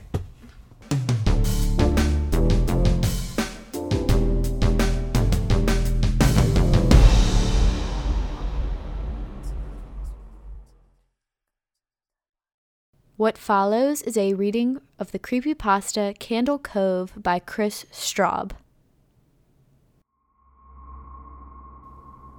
Net Nostalgia Forum. Subject: television, local. Skyshale 033. Subject: Candle Cove, local kids show. Does anyone remember this kids show? It was called Candle Cove, and I must have been 6 or 7. I never found reference to it anywhere, so I think it was on a local station around 1971 or 72. I lived in Ironton at the time. I don't remember which station, but I do remember it was on at like a really weird time, like 4 p.m. Mike Painter, 65. It seems really familiar to me. I grew up outside of Ashland and was 9 years old in 72. Candle Cove. Was it about a pirate? I remember a pirate marionette at the mouth of a cave talking to a little girl. Skyshale 033. Yes, okay, I'm not crazy. I remember Pirate Percy. I was just always kind of scared of him. He looked like he was built from parts of other dolls. Real low budget. His head was an old porcelain baby doll. Looked like an antique that didn't belong on the body. I don't remember what station this was. I don't think it was WTSF, though. Jaren, 2005. Sorry to resurrect this old thread, but I know exactly which show you mean, Skyshale. I think Candle Cove ran for only a couple of months in 71, not 72. I was 12 and I watched it a few times with my brother. It was Channel 58, whatever station that was. My mom would let me switch it on after the news. Let me see what I remember. It took place in Candle Cove, and it was about a little girl who imagined herself to be friends with pirates. The pirate ship was called the Laughingstock, and Pirate Percy wasn't a very good pirate because he got scared too easily. And there was Calliope music constantly playing. Don't remember the girl's name. Janice or Jade or something? I think it was Janice. Skyshale033. Thank you, Jaren. Memories flooded back when you mentioned the Laughingstock and Channel 58. I remember the bow of the ship was a wooden smiling face with the lower jaw submerged. It looked like it was swallowing the sea. And it had that awful Ed Wynn voice and laugh. I remember how jarring it was when they switched from the wooden plastic model to the foam puppet version of the head that talked. Mike Painter, 65. Haha, I remember now too. Do you remember this part, Skyshale? You have to go inside. Skyshale033. Ugh, Mike, I gotta chill reading that. Yes, I remember. That's what the ship always told Percy when there was a spooky place he had to go in, like a cave or a dark room where the treasure was. And the camera would push in on the Laughingstock's face with each pause. You have to go inside. With his two eyes askew and that flopping foam jaw. And the fishing line that opened and closed it. Ugh, it looked so cheap and awful. You guys remember the villain? He had a face that was just a handlebar mustache above really tall, narrow teeth. Kevin Hart. I honestly thought the villain was Pirate Percy. I was about 5 when the show was on. Nightmare fuel. Jaren, 2005. That wasn't the villain, the puppet with the mustache. That was the villain's sidekick, Horace Horrible. He had a monocle too, but it was on top of the mustache. I used to think that meant he only had one eye. But yeah, the villain was another marionette, the Skin Taker. I cannot believe what they let us watch back then. Kevin Hart. Jesus H. Christ, the Skin Taker. What kind of kids show were we watching? I seriously could not look at the screen when the Skin Taker showed up. He just descended out of nowhere on his strings, just a dirty skeleton, wearing that brown top hat and cape, and his glass eyes that were too big for his skull. Christ almighty. Skyshale033. Wasn't his top hat and cloak all sewn up all crazy? Was that supposed to be children's skin? Mike Painter, 65. Yeah, I think so. Remember his mouth didn't open and close, his jaw just slid back and forth. I remember the little girl said, "Why does your mouth move like that?" And the Skin Taker didn't look at the girl, but at the camera and said, "To grind your skin." Skyshale033. I'm so relieved that other people remember this terrible show. I used to have this awful memory, a bad dream I had where the opening jingle ended, the show faded in from black, and all of the characters were just there. But the camera was cutting to each of their faces, and they were just screaming. And the puppets and marionettes were all like flailing spastically and just screaming. The girl was just moaning and crying like she'd been through this for hours. I woke up so many times from that nightmare. I used to wet the bed when I had it. Kevin Hart. I don't think that was a dream. I remember that. Was an episode. Skyshale033. No. Not possible. There was no plot or anything. I mean, literally just standing in place, crying and screaming for the whole show. Kevin Hart. Maybe I'm manufacturing the memory because you said that, but I swear to God, I remember seeing what you described. They just screamed. Jaren, 2005. Oh God. Yes, the little girl, Janice, I remember seeing her shake. And the skin taker, screaming through his gnashing teeth, his jaw careening so wildly I thought it would come off of its wire hinges. I turned it off, and it was the last time I watched. I ran to tell my brother, and we did not have the courage to put it back on. Mike Painter, 65. I visited my mom today at the nursing home. I asked her about when I was little in the early 70s, when I was 8 or 9, and if she remembered a kid's show, Candle Cove. She said she was surprised that I could remember that. I asked why, and she said, because I used to think it was so strange. She said, I'm gonna go watch Candle Cove now, Mom. And then you would tune the TV to static and just watch dead air for 30 minutes. You had a big imagination with your little pirate show.